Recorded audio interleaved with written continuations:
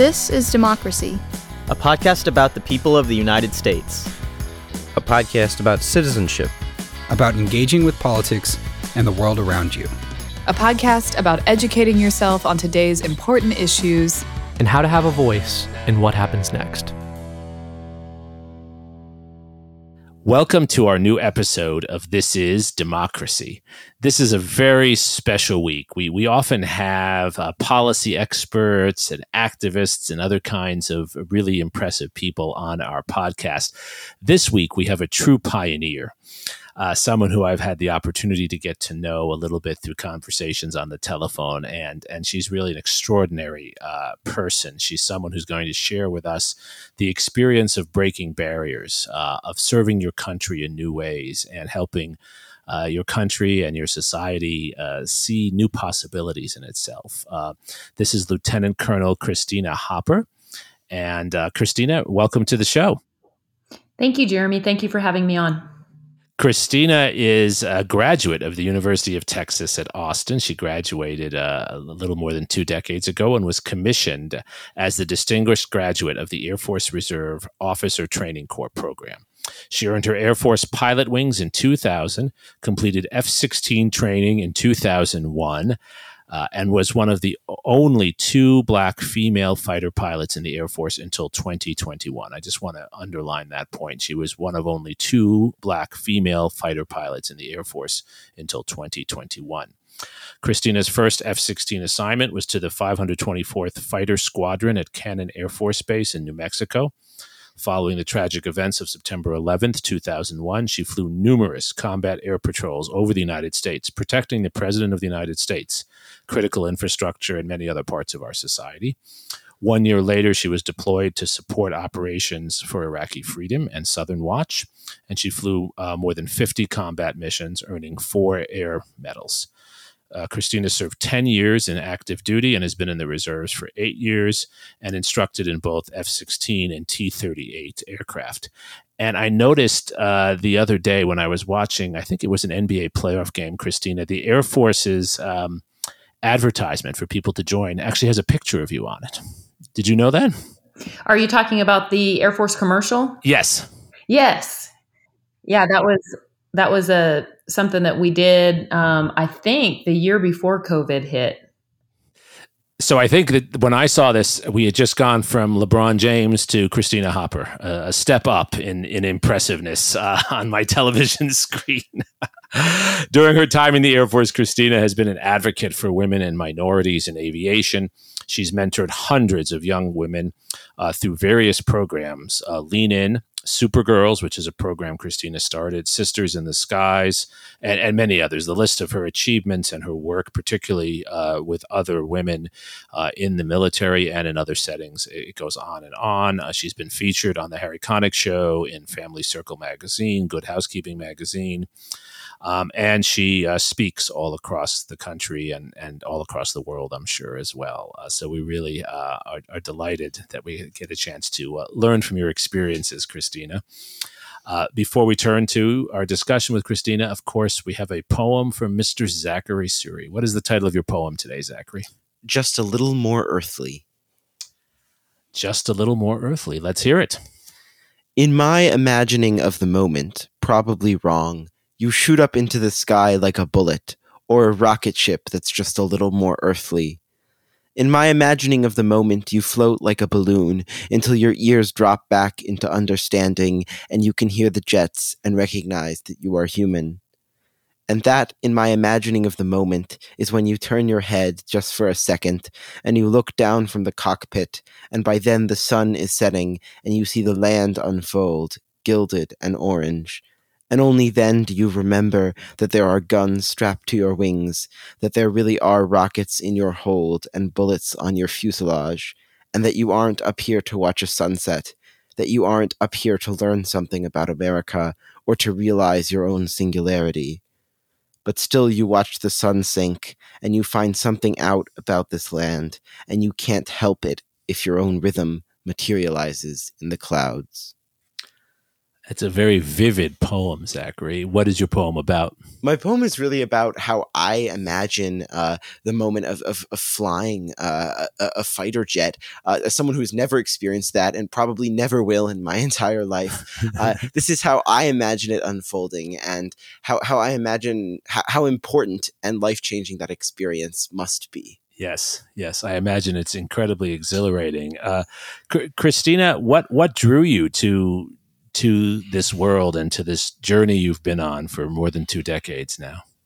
It's interesting that Zachary mentioned that he could never imagine himself doing it. And I would say that was definitely true of me as well. Even though I grew up in an Air Force family, both of my parents were enlisted in the Air Force, I never imagined that I would be able to fly, and especially that I would be able to fly fighter jets. In fact, my older brother was the one who would draw pictures of F-16s when we were young and talk about how he was going to fly. So when I went to college at the University of Texas, I had no intentions of going into the Air Force or being a pilot. But the year before that summer before I went to UT, I was up at the campus for the freshman orientation. And there was a table set up where ROTC members were standing outside and they had that familiar blue uniform on. And I thought, I just felt drawn to go and talk with them. And so my mom was with me and I told her, I said, "Hey, Mom, I want to go talk to the folks over there." And she said, "Hey, I thought you said you didn't want to be in the Air Force." I said, I know. I just want to talk to them. So I went over and I started talking with them about the Air Force and opportunities and if that would be compatible with doing sports at University of Texas. And they told me all about the program and it sounded interesting. So I decided to sign up. Well, it wasn't until my junior year that my ROTC commander called me into his office and he asked me why I hadn't put in my application for pilot training. And I told him, "Sir, I'm not qualified." And he said, "Well, why not?" And I said, "Well, I'm a psychology major and I thought you had to have a technical degree." And he said, "No, you just have to get your degree and your commission." And I said, So they had a qualifying test that you had to take. It was like a standardized kind of SAT type test. And my scores in the pilot and navigator category weren't high enough for me to put in my application. So he told me that I needed to take the test again. And at that point, it was kind of one of those moments in your life where you take a step back and envision what your life could be if you did it differently than what you had planned out at that moment. And so I told him, I said, "I need to pray about this." So when I did pray about it, I had this very vivid dream. And the dream was so vivid that when I woke up the next morning, I knew that I needed to pursue being a pilot. And so I tell people that I didn't find flying, flying found me. But when we were joined together, it was a match made in heaven. And that's kind of how that played out for me. I put in my application. I was selected to go to pilot training. And then through going through the training, a lot of the things like the hand-eye coordination that I learned from athletics and, just that spatial reasoning that comes with doing sports and maneuvering in a very dynamic environment, they all just came together for me. And pilot training, I did well in pilot training and was able to get selected to fly fighters. So that was kind of the process that led me along that path, but it wasn't something I definitely set out to do when I was a young girl. It's a wonderful story because you're recounting what's true for so many, which is that one choice or one decision leads to another. You don't always know where you're going until you're pretty far down that pathway. You talked about the commanding officer who encouraged you. Did you have others who encouraged you? Yeah, the funniest thing about it was whenever I was getting ready to tell my parents that I wanted to go and fly airplanes, I thought that they were not going to like the idea at all.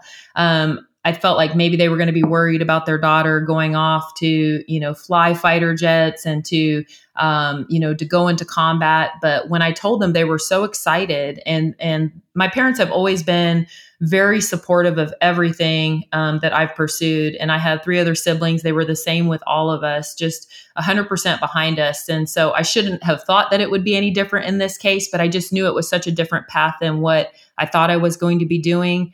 And so that they have always been, I would say, probably my biggest cheerleaders. And I think they were a huge support to me in knowing that I was going down the right path. Mm. And why do you think there hadn't been more Black women before you doing this? Well, first of all, I would say that there weren't that many women before me doing it. When I was selected to fly fighters, there were only 50 women in fighters. And that was because in the 1990s, right after Desert Storm, in the early 1990s, I want to say 1993, when I was a senior in high school, that was the first time that the doors were opened for women to go into fighter combat aircraft. And so they were just then opening those doors. And so when I graduated from University of Texas in 1998, we just weren't very far down the line into allowing women into fighters. So it was a whole new frontier for women in general. And so I would say that is probably part of the reason why the pool of Black women was even smaller.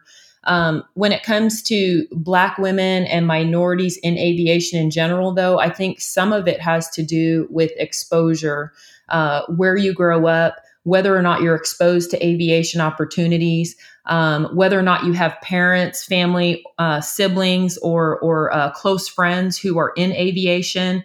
It's kind of one of those fields where if you don't get that exposure early on and kind of learn about the opportunity, then you don't necessarily do the things that would lead to being prerequisites to you being qualified at the time that you would have to make those decisions around college in your early 20s.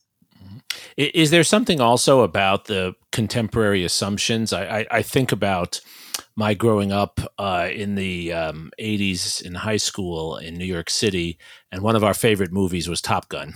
Yeah. And of course, all the pilots are white, right? They're all white men. Mm-hmm.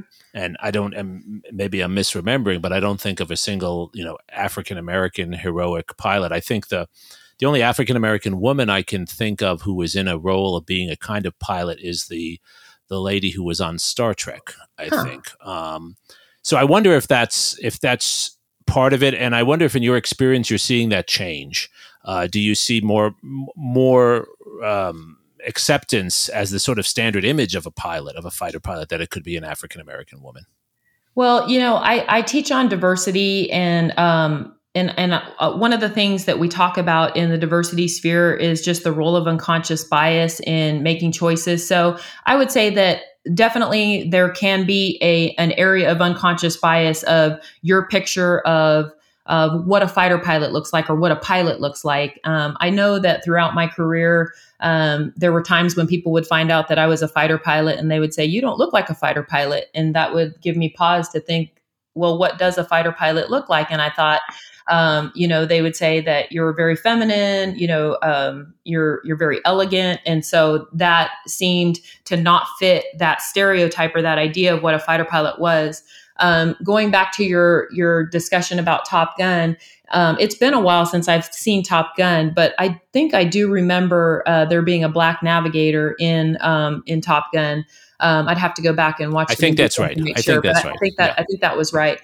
So you do see it, but just the fact that you didn't remember or recognize that could be an indication of, unconscious bias. And that fact that, even though there was a person in there that had that role, your brain didn't remember that and it didn't stand out to you. So I definitely think that can play a role in what you think your opportunities are. To me, I think diversity can involve kind of what I call the 3 E's, and there's exposure, and then there's setting the example, and then there is encouragement. And so exposure is, hey, these are the opportunities that lie before you. The sky's the limit. What do you want to do with your life? And then they're setting the example. And people talk about that as, hey, seeing people that look like me, seeing examples and role models helps me to know that that is an opportunity that's available for me. And finally, then having those mentors and role models, you can get encouragement. You can find people who can tell you, hey, what does it take for me to do this thing that seems fantastical to me? What are the steps that I need to take? What do I need to be thinking about at the different stages of my life so that I can set myself up for success? What kinds of barriers did you face beyond the ones we've talked about? I imagine you had many supporters through your career and through your training, but I imagine you had naysayers as well, and certain institutional biases you faced in addition to the unconscious biases. Could you share some of those with us? Sure. So like I talked about, when I entered the fighter pilot career field, it was very new to women. And I think there was still a mentality or just kind of that question mark looming of, can women do this? Do we want them here? Is it going to change the dynamic of the squadron, the good old boy program and the brotherhood? And so when I showed up to my first fighter assignment, I was the first female to go through and be a part of that fighter squadron. So you can imagine the structure of the squadron is very tight knit, and it's kind of a fraternity of sorts. And so just being able to fit into that fraternity and to be able to prove myself when I arrived was a barrier. I would say that some of that barrier was placed upon me and some of it I placed on myself. So the part that I place on myself is just this pressure of, okay, I know I'm the only woman here. And so I know that I'm standing out. And so I want to make sure that I do a good job, because if I don't do a good job, then maybe they're going to think that women don't belong here. So my failure could be a failure for all other women that would come after me. So that was pressure, that I placed on myself. And then there was another pressure that I think I could feel from my peers kind of scrutinizing and looking at me to see, is she going to succeed? Is she going to be as good as us? Is she going to be able to do the same things that we do? So that was one barrier. The other barrier I would say was equipment and resources. So in the fighter, unlike your heavier aircraft, like when you go on an airliner and you get an hour or 2 hours into that flight and you have to go to the bathroom, you have a place where you can go. Well, in a fighter jet, we don't have that. And so some of the equipment that they had for the men to utilize to go to the bathroom on longer missions, they didn't work for women. And so that was another barrier to just being able to go on a deployment and fly a 10-hour sortie where I was going to need to go to the bathroom. And so you're talking about just practical functionality of equipment and such. So those were some things that I had to work with life support with to, kind of be a guinea pig of myself and do experiments to figure out what was going to work well for myself and for other women. And the women that were there with me were, working on the same types of things. So we all kind of had a part in trying to find flight suits with long enough zippers to be functional. There are things that you don't really think about until you're in the middle of a flight and you need it. So I would say those were some of the practical things.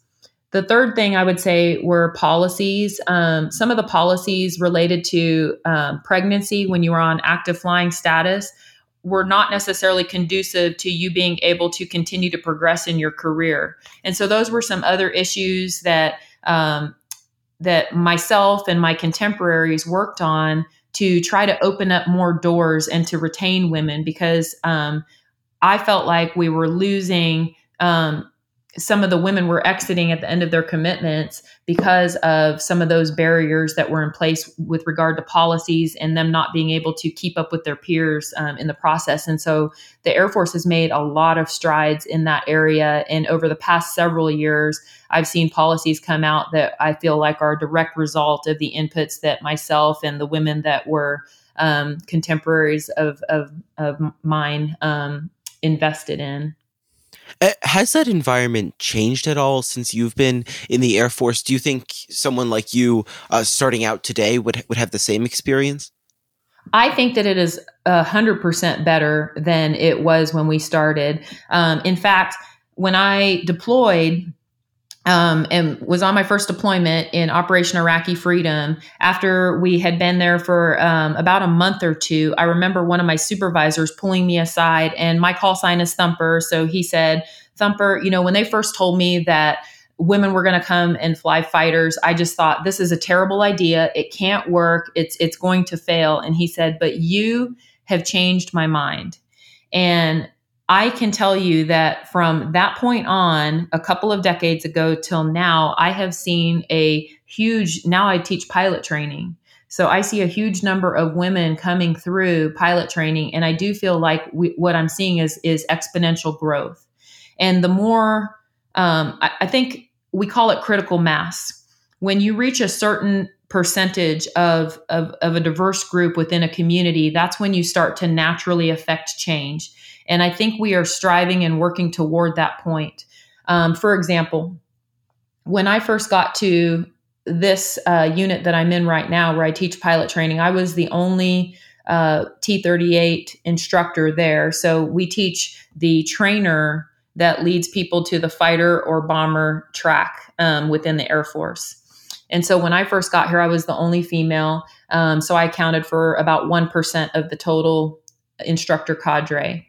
Well, now we're 7 years down the line. And after I got to the unit, then we got another female the next year. And now 7 years later, we have 7 females. And so that has gone all the way from 1% to 10%, and that's exponential growth.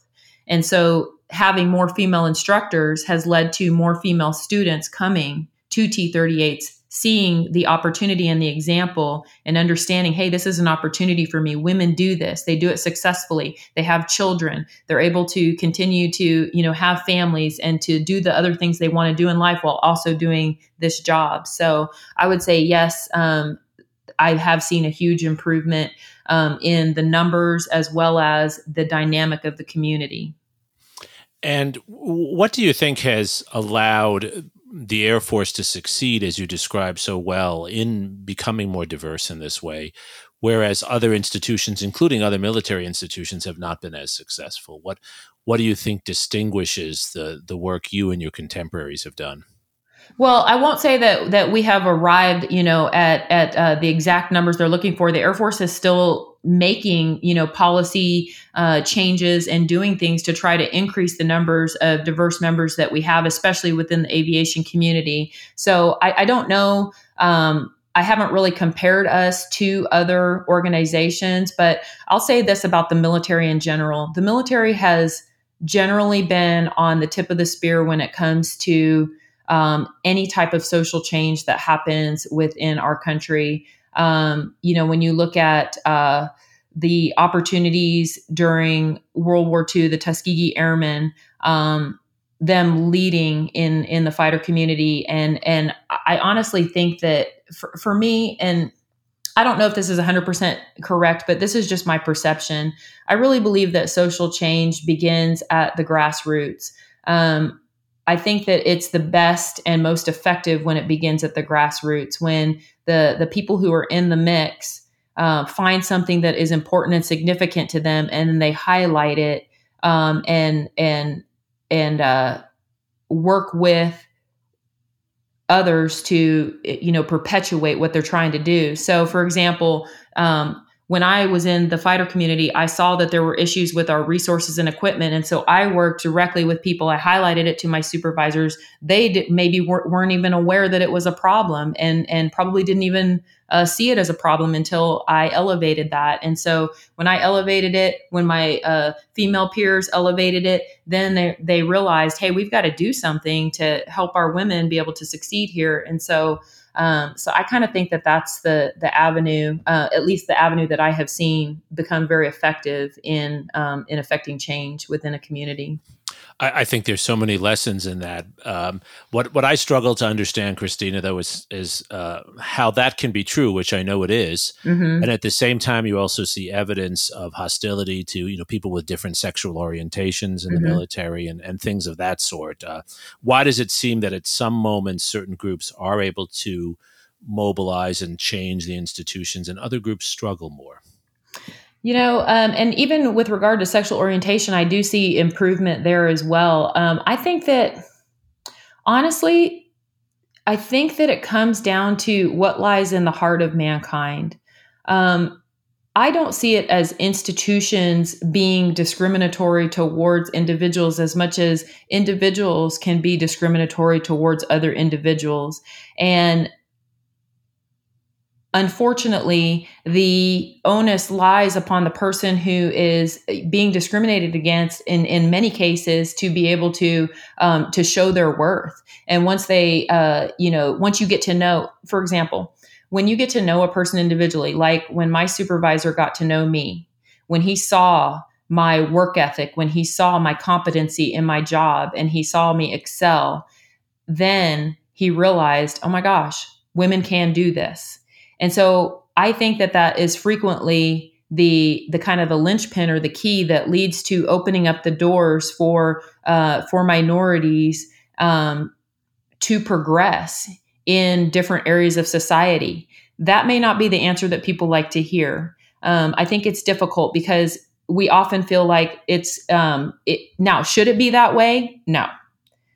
We should just be able to look at people who have come into the job and they're competent to do their job. And we should assume by the fact that they're there, that they're competent to do their job. But that's not human nature. And so human nature, that's why we call them barriers. And it's human nature to then, as the person who is different, to go in and break down those barriers. Like I said, that's not a popular answer. I don't think that's what people want, but that is, I think, part of human nature. Well, and I think what you said matches the history of social movements in our society. For better or for worse, it requires courageous people on the ground, as you said so well, who get themselves into the institution, force their way into the institution, and then change the institution from within. And often it requires a lot of sacrifice on their part. Yes. And I would like to add this, please, that when they do courageously push their way in and sacrifice, I think that frequently what happens is sometimes the people that were the most hostile toward the change or the most against it end up being some of the greatest advocates. That's what I've seen in my own personal experience. And that's what I've witnessed. And so to me, it's not as much about changing and transforming institutions as it is dealing one-on-one with changing and transforming one heart. If you have transformed one heart, then again, just like I talked about with exposure, being an example and encouraging others, that leads to exponential change. And the same thing happens when you transform a heart. When you win over one heart towards you, you're talking about building exponential change, because now they're, part of your team. They're your peer, they're your friend, they're your advocate. That's such a powerful way of putting it. I love it. And I think it captures the central point that you're making so well, which is that we have to treat people as individuals, not as categories. Yeah. People thought, or that the person who, the commander who said you convinced him that women could fly, he thought of you as a woman, not a pilot. And then when he saw you as a pilot, he changed the way he thought about you.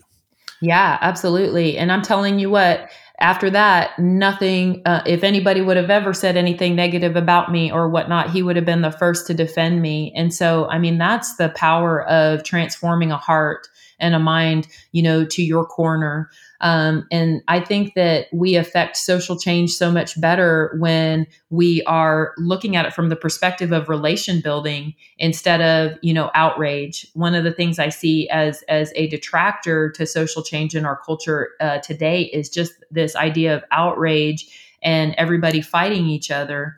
And I would like to see us being able to come together with some common ground and realizing, hey, we may not all agree at how we solve the problem, but we can all agree that that humanity is better off when we are working together toward positive results, positive outcomes. This is, of course, what Dr. Martin Luther King called the beloved community, building a community of love. I think your message of love and determination and working with people and building relationships, it's so powerful and it's so practical. What do you say, though, to individuals who do carry a lot of anger? Those, for instance, I've had and talked to many people like this who are, maybe students of mine or others I encounter who have been, let's say, mistreated by the police or have been kept out of an institution, or we can move it out of race, even if we're talking in different terms, those who have been kept out of an institution because of anti-Semitic attitudes or something like that. How do you address their legitimate anger? Yes. So I look at mentalities of, you can have a mentality that is fixed or a mentality of growth. And I call it the victim versus victor mentality. In the victim mentality, you can be victimized, you can be, oppressed, you can be mistreated by others. And we all experience that, whether it's via race, sexual orientation, or, maybe you're just the weird kid. There's so many different reasons why people are picked on, why they are discriminated against. And then the mentality that we choose out of those difficulties, out of that adversity, determines our outcomes. And so you can choose to be the victim out of that outcome. And what that leads you to is other people get to determine your worth. And when you live in anger and hostility toward those people who have mistreated you, how is that serving you? It's hurting you more than it is hurting anybody else. But when you take on a victor mentality, the victor mentality says that my worth is intrinsic. People can mistreat me, but they don't get to determine my worth. And when that is my reality, when that is my truth, then I will always overcome, because people can hurt me and they can mistreat me, but I'm always going to succeed and rise above that because my worth remains intact. And I realize that the fault and the shortcoming is inside of them and not inside of me. And so that would be my message to those who are holding on to that anger. Yes, you may have been mistreated. Yes, you may have been hurt. Was it right? Absolutely not. Should there be justice? Depending on the circumstance, probably. But the fact is that if you continue to hold on to anger, it only is going to destroy you and your internal worth.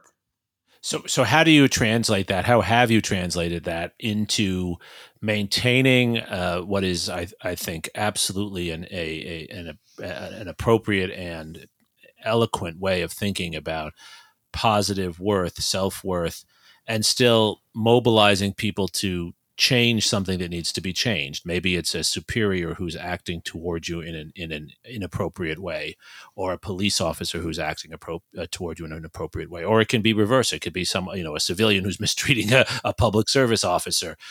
Sometimes, at least what some would argue, right, you have to mobilize people to make a change, because otherwise the status quo can just continue if you don't mobilize people. So how do you mobilize people and still at the same time not overemphasize the victimization that you want us to move away from? So I think that when you are going to go into activism, and there are times to mobilize and activate, depending on what that can be. I like what you mentioned earlier about Martin Luther King Jr. I just think that his mentality about how we pursue social change was so poignant and so powerful and so effective. And so when you do that, you do it from a place of love, from a place of, hey, we are an equal people. We deserve to be treated equally. And we use the legal means that we have, but we, within our own hearts, we keep our peace. We remain calm, and you don't allow that to affect your psyche. What I see in today's society is I see people blaming other people for their feelings of lower worth. And the only person who can affect how you feel internally about yourself is yourself.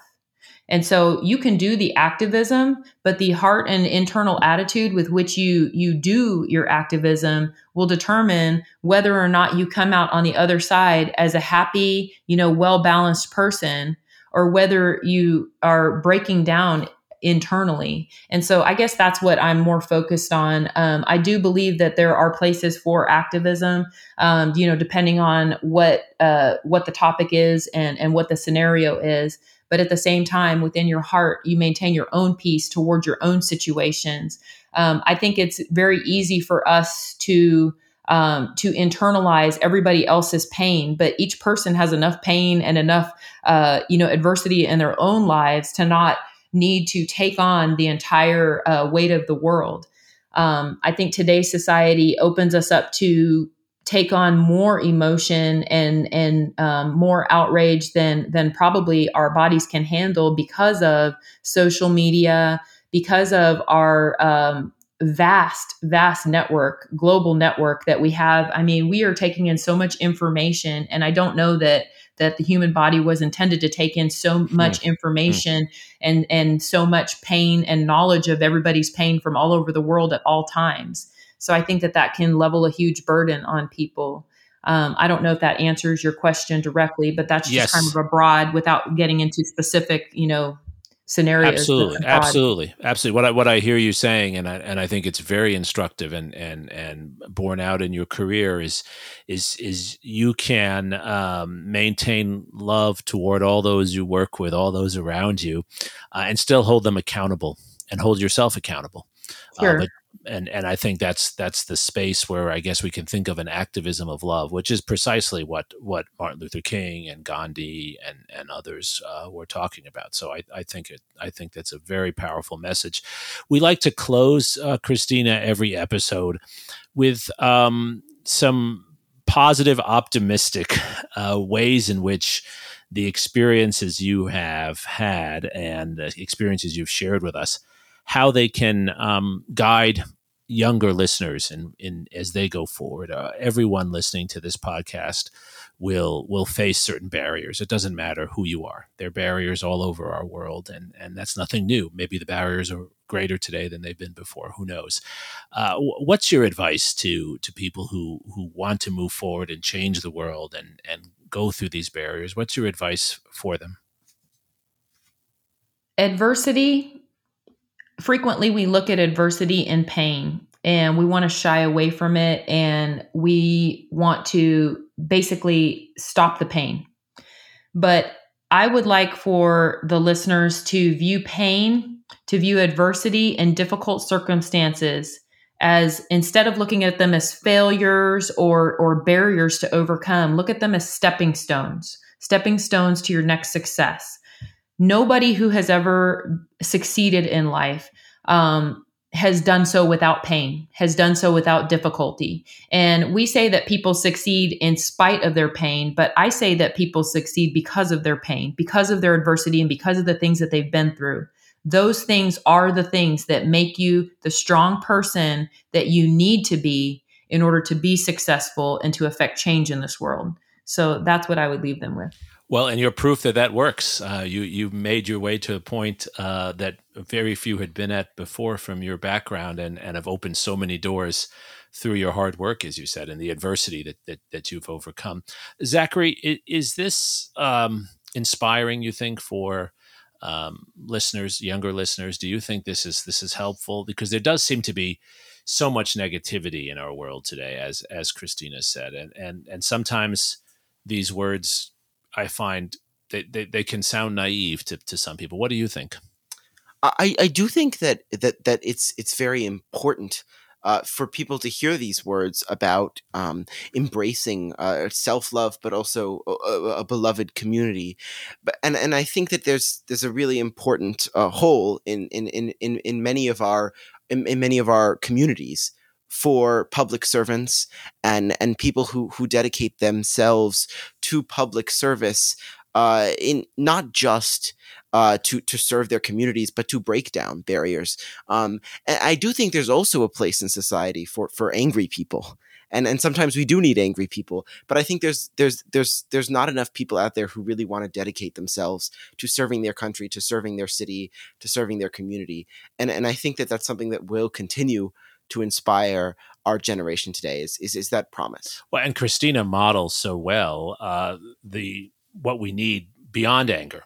Right. Whether anger is avoidable or should be there, it's there in our society. But I think part of the problem, and I think this is where Christina is going, is the anger has enveloped us. It's taken us out of where we should be and motivating ourselves and using the best that we have with us. The last question I want to ask you, Christina, before we sign off is, can I just interject one thing? Please. Yeah, I was going to say what Zachary said really stood out to me, and I agree with you, Zachary. And I guess my follow up to what you said would be: get angry, don't stay angry. Yes. And I think that's key. So good point. And that actually is exactly the direction I wanted us to go in our closing, Christina. What are you most optimistic about today? What inspires you? Where do you see your life philosophy and what you've achieved going today? What are the pathways that really excite you? Well, I really like the opportunity to get up in front of people and speak on these topics and to share a more, positive outlook. I see that through mentorship, through speaking with various groups, whether they are older white men or whether they are, young minority kids, just from all the different groups that I interact with and speak with. I do see that even when we don't agree politically or religiously or on many different topics that can be very volatile and hot, that we can still come to some common ground and agreement on our desire for connectivity. And so I guess that excites me, the fact that there is something within all of humanity that does cry out for connection, for belonging, for wanting peace. And so I guess the question just becomes, how do we get there? Yes. I think that's such a perfect note to close on. It's exactly what our podcast is about every week, finding that hope, finding that inner spirit of democracy that Franklin Roosevelt and others talked about, that element that makes us want to connect and makes us want to serve our fellow citizen in a common society with the common good as a goal for all of us. And you've articulated that, you've modeled that so well. You've certainly inspired me, and I'm sure many of our listeners. Thank you, Christina Hopper, for joining us today. I hope our listeners will look you up. We'll have your information on our website, and maybe even invite you to come and speak to their communities, because I know you have a lot to share, and we've only just heard a little bit of it today. So thank you again, Christina. Thank you. It's been my pleasure.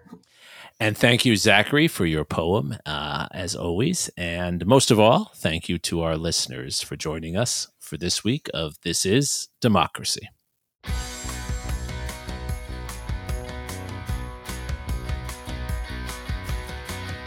This podcast is produced by the Liberal Arts ITS Development Studio and the College of Liberal Arts at the University of Texas at Austin. The music in this episode was written and recorded by Harris Codini. Stay tuned for a new episode every week. You can find This Is Democracy on Apple Podcasts, Spotify, and Stitcher. See you next time.